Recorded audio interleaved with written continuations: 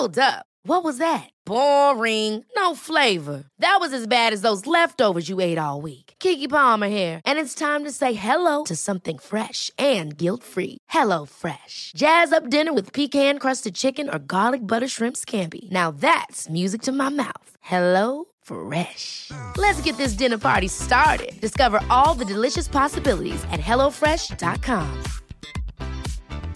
Hey, it's Ryan Reynolds, and I'm here with Keith, co-star of my upcoming film, If, only in theaters May 17th. Do you want to tell people the big news? All right, I'll do it. Sign up now and you'll get unlimited for $15 a month and 6 months of Paramount Plus Essential Plan on us. MintMobile.com/switch. Upfront payment of $45 equivalent to $15 per month. Unlimited over 40 gigabytes per month. Face lower speeds. Videos at 480p. Active Mint customers by 531.24 get 6 months of Paramount Plus Essential Plan. Auto renews after 6 months. Offer ends May 31st, 2024. Separate Paramount Plus registration required. Terms and conditions apply if rated PG.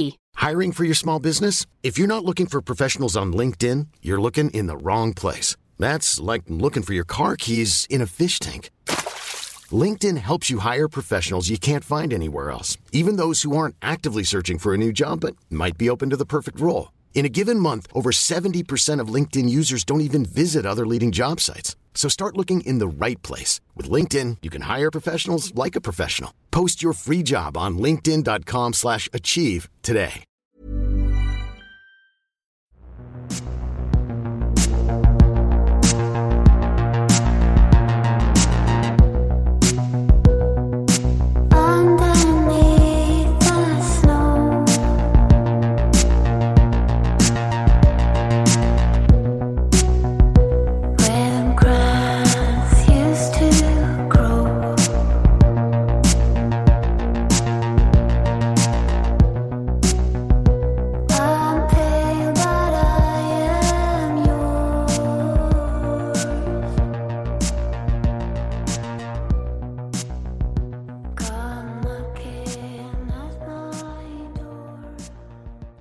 Olösta mord, Sven Sjögren, del 3. Det här avsnittet är skrivet av Urban Järdek med research av Urban, Torbjörn Bremer och Tobias von Braun. Och jag heter Dan Hörning. Det här är en podd som bara ställer frågor och aldrig ger några svar. Vad tror du? Kontakta oss gärna med dina teorier om fallen som vi tar upp. Kontaktinformation finns i avsnittstexten i din poddapp och i slutet av avsnittet. Sven Sjögren är försvunnen och polisen har allt mer börjat fatta intresse för en bekant till Sjögren som nu också har visat sig ha agerat bulvan vid försäljningen av flera av Sjögrens markområden. Han har sålt marken vidare till en person som Sjögren vid oräkneliga tillfällen har sagt att han aldrig någonsin skulle sälja till. Direktören för minkfarmen i Salthamn. Under pågående förhör har bulvanen nu också avslöjat att det hagelgevär som saknats i Sjögrens bostad ligger hemma i bulvanens bostad. Han förklarar att Sjögren hade lämnat geväret till honom cirka en månad tidigare för att han skulle kunna renovera vapnet. Renoveringen hade inte blivit klar utan han hade enbart hunnit smörja vapnet och dra rent pipan.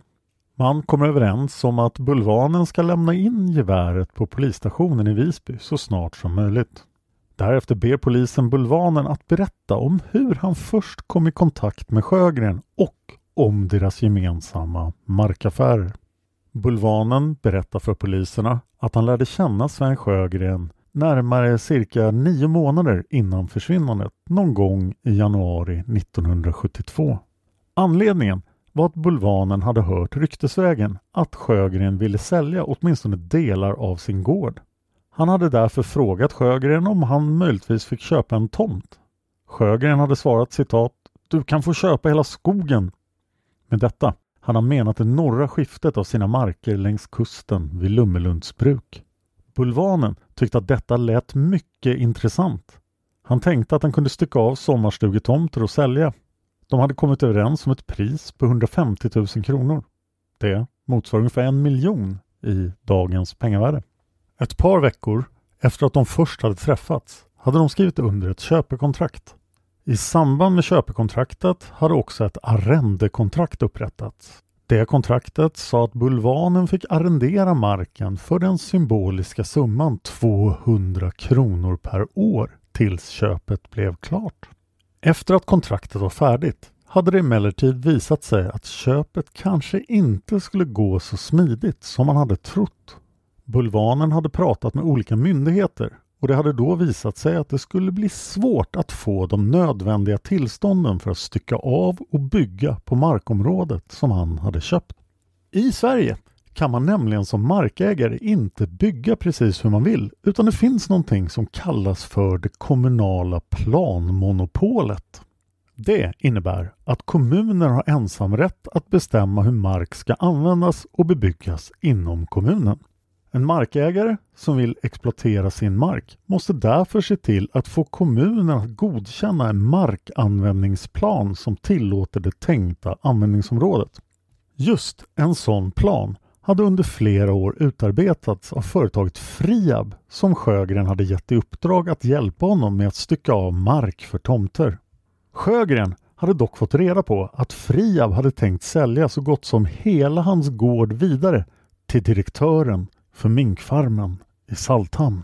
Eftersom Sjögren inte hade skrivit på något kontrakt hade han inte känt sig bunden av försäljningen och affären hade därför inte fullföljts.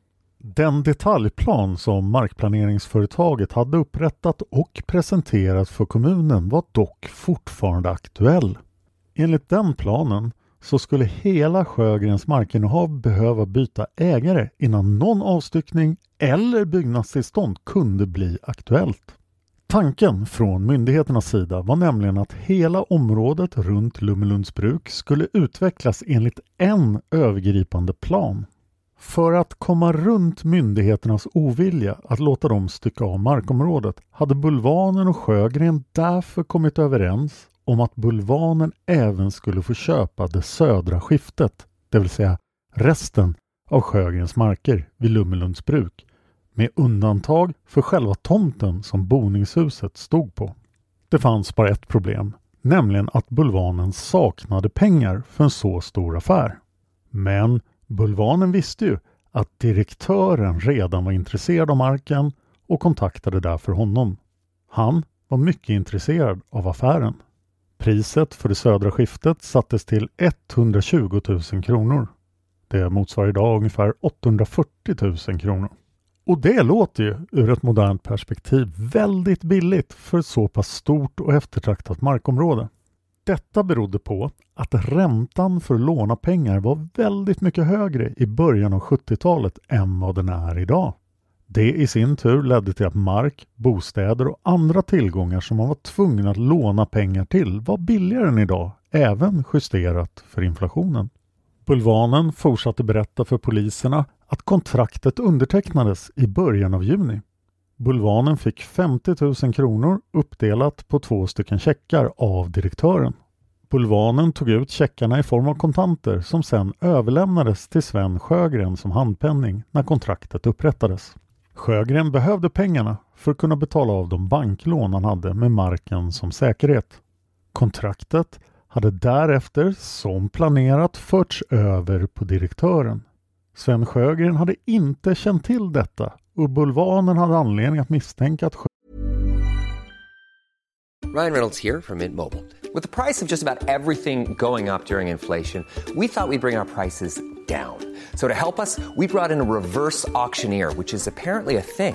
Mint Mobile Unlimited Premium Wireless. How to get 30, 30, how to get 30, how to get 20, 20, 20, how to get 20, 20, how to get 15, 15, 15, 15, just $15 a month? Sold! Give it a try at mintmobile.com/switch.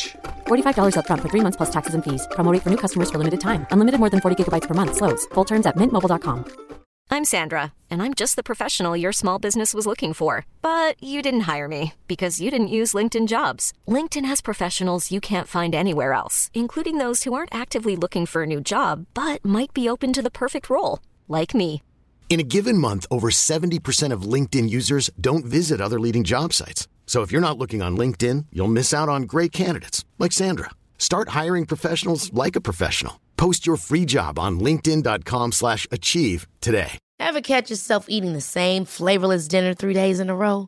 Dreaming of something better? Well, HelloFresh is your guilt-free dream come true, baby. It's me, Keke Palmer. Let's wake up those taste buds with hot, juicy pecan-crusted chicken or garlic butter shrimp scampi. Hello Fresh. Stop dreaming of all the delicious possibilities and dig in at HelloFresh.com. Let's get this dinner party started.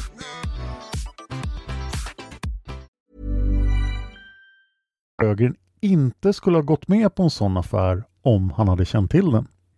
Rent juridiskt var dock förfarandet helt lagligt. När Sjögren sedan någon gång i juli fick ett kravbrev på 27 500 från Friab för kostnaderna för markplaneringsarbetena hade Sjögren erbjudit Bulvanen att köpa 4 stycken tomter. Det här var tomter som sedan tidigare var avstyckade och låg uppe vid Stora vägen. Det fanns 6 tomter och Bulvanen ville egentligen köpa alla 6 tomterna. Men det gick inte. Sven Sjögren sa att de 2 nordligaste tomterna hade han redan lovat bort till andra personer. Även denna affär skedde för direktörens räkning. Bulvanen och Sjögren kom överens om att sätta köpesumman till 27 500, alltså exakt den summa som Sjögren eventuellt skulle behöva betala till Friab. Kontraktet skrevs i september. Bulvanen berättade för polisen att han vid det här laget, alltså i september, hade informerat Sjögren om att de 2 senaste köpen skulle transporteras på direktören. Sven Sjögren hade till slut accepterat detta. I samband med detta köp diskuterade de även en försäljning av Sjögrens åkermark på den utdikade Martebo myr. Bulvanen hade erbjudit 30 000 kronor, vilket Sjögren hade gått med på. 10 000 överlämnades kontant och 20 000 fick Sjögren i form av en inteckning i Bulvanens villa i Brisund. Köpehandlingen hade formen av ett skuldebrev och Sven Sjögren hade alltså inte själv undertecknat denna utan den var enbart undertecknad av Bulvanen. Sjögren hade dock skrivit ett kvitto för de 10 000 kronor som han fick i handpenning. Köpet hade enligt Bulvanen gjorts på tisdagen den 3 oktober runt klockan 12 hemma hos Sjögren. Sammanlagt hävdade alltså Bulvanen att han under de senaste månaderna innan försvinnandet hade överlämnat 91 700 kronor i kontanter till Sven Sjögren. Bulvanen vet inte var Sjögren kan tänkas förvara pengarna eller i vilken mån han har förbrukat dem. Det motsvarar då alltså ungefär 650 000 kronor i dagens pengavärde. 2 dagar senare, måndagen den 23 oktober 1972, finns följande artikel att läsa i morgontidningen Gotlands Allehanda. Citat. 62-åring efterlyst. Den 62-årige lantbrukaren Sven Sjögren Lummelunda efterlyses av polisen sedan han har varit försvunnen sedan den 6 eller 7 oktober.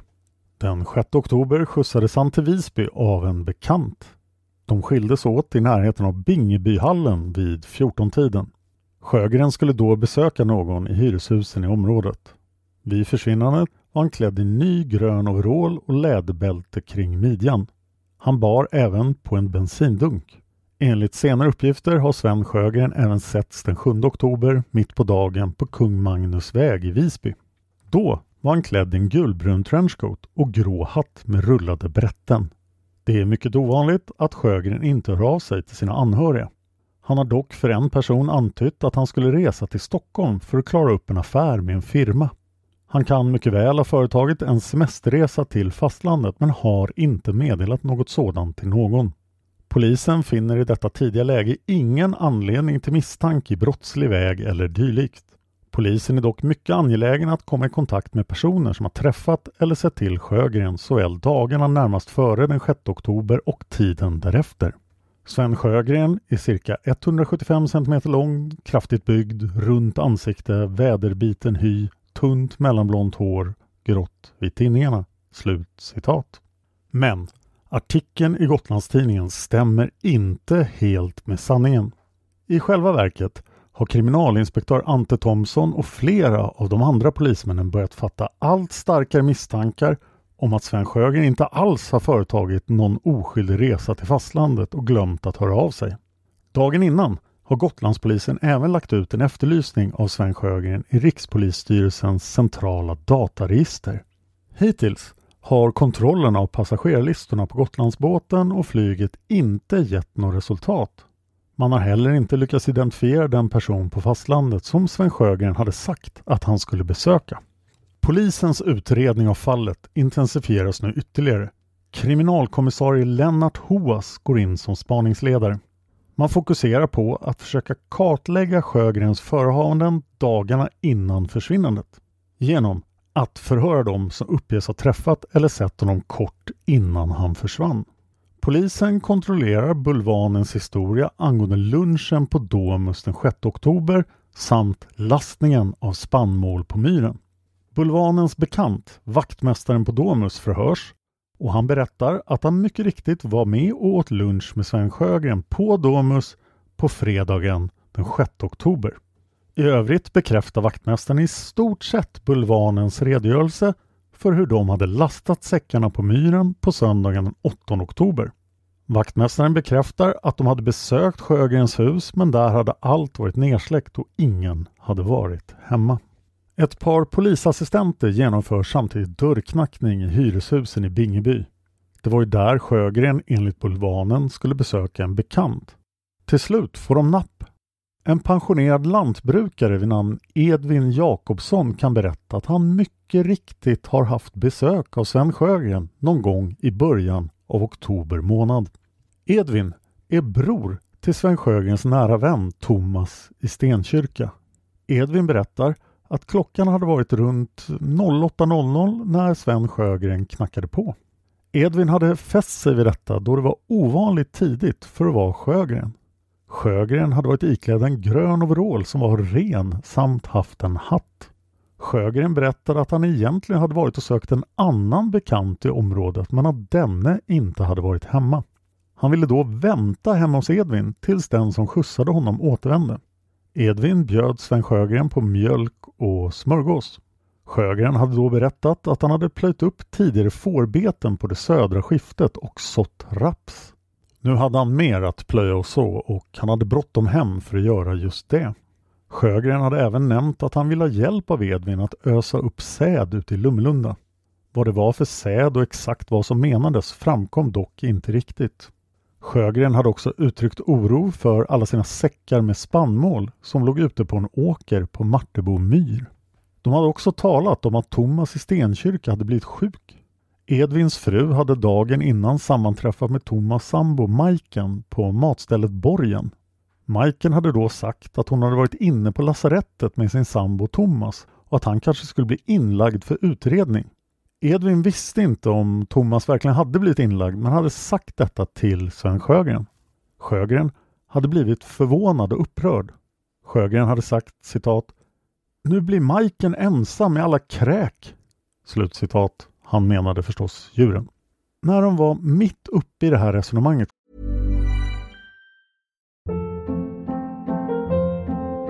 Hold up. What was that? Boring. No flavor. That was as bad as those leftovers you ate all week. Keke Palmer here, and it's time to say hello to something fresh and guilt-free. Hello Fresh. Jazz up dinner with pecan-crusted chicken or garlic butter shrimp scampi. Now that's music to my mouth. Hello Fresh. Let's get this dinner party started. Discover all the delicious possibilities at hellofresh.com.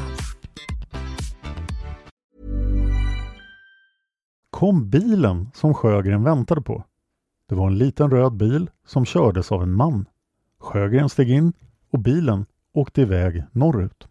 Edvin har svårt att precisera vilken dag detta hände. Hans fru bekräftar att hon hade träffat Majken på Borgen och då fått intryck att det rörde sig om någon läkarbesök och att de skulle få besked senare på eftermiddagen om Thomas behövde läggas in eller inte. Edvins fru minns inte heller exakt vilken dag detta var. Dagen efter, tisdagen den 24 oktober, besöker polisen Ante Thomsson och Ingvar Bolin de olika järnhandlare som finns i Visby för att höra om någon av dessa har sett till Sven Sjögren. Enligt Bulvanen hade ju Sjögren varit inne för att köpa en reservdel på torsdagen den 5 oktober.